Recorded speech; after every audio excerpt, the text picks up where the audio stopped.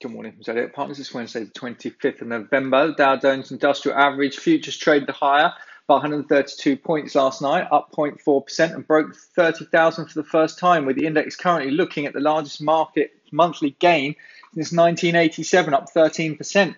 S&P 500 futures climbed 0.4, Nasdaq up 0.6. In Asia, we rallied again overnight. Nikkei 225 up 1.23, Topix up 0.84, Hang Seng up 0.85. Asia Pac value was up 3%, thumping momentum down 6%. Big movers of the banks, HSBC up 6.5%. European stocks expect to open higher today as growing political certainty in the US and positive coronavirus vaccine news continues to boost global sentiment. FTSE up 46, DAX up 42, CAC up 28. US dollar continues to weaken as investors move towards risk assets. Brent continues its rally, $48.4 a barrel, and Bitcoin hit all-time highs. Cable 133.66, FTSE 6447, gold 1806, VIX 2411, US 10-year yields 0.875. Big news this morning, GoCo up 20%, recommended cash and share bid from Future PLC valued at 136. AA, Tower Brick Walrus Pink has finally agreed to buy AA for 35p in cash, supported by 15% of shareholders. Elementis Mineral Tech made a second approach at 117, revised approach being rejected. Babcock down 3 to 5 on headlines to the light. Brewin Dolphin down 1. Full-year report. Overall funds excluding acquisitions broadly flat year-on-year.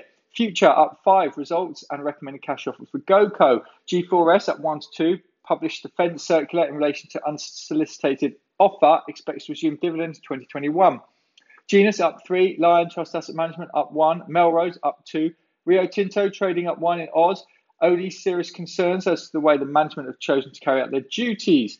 Rotork up 3, United Utilities up 1, H1 revenue meets estimates, Virgin Money down 3 to 5, profit before tax down 77% year on year due to impairments. Vodafone, it's a buy in the Tempest, very low valuation for a business being transformed under new leadership.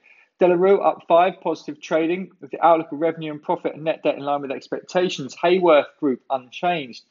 Helical Bar up 1%, IRFS loss of 12.9 million, NAV down 3.2% to 579 million, interim dividend at 2.7%. Henry Boot numbers this morning, a contract exchange on Phoenix, 10 contracts for 73 million will be exchanged with Walsall Council, up 2%. Nanoco Group up 5, revenues received grant funding from Innovative UK. Petra Diamonds up 5.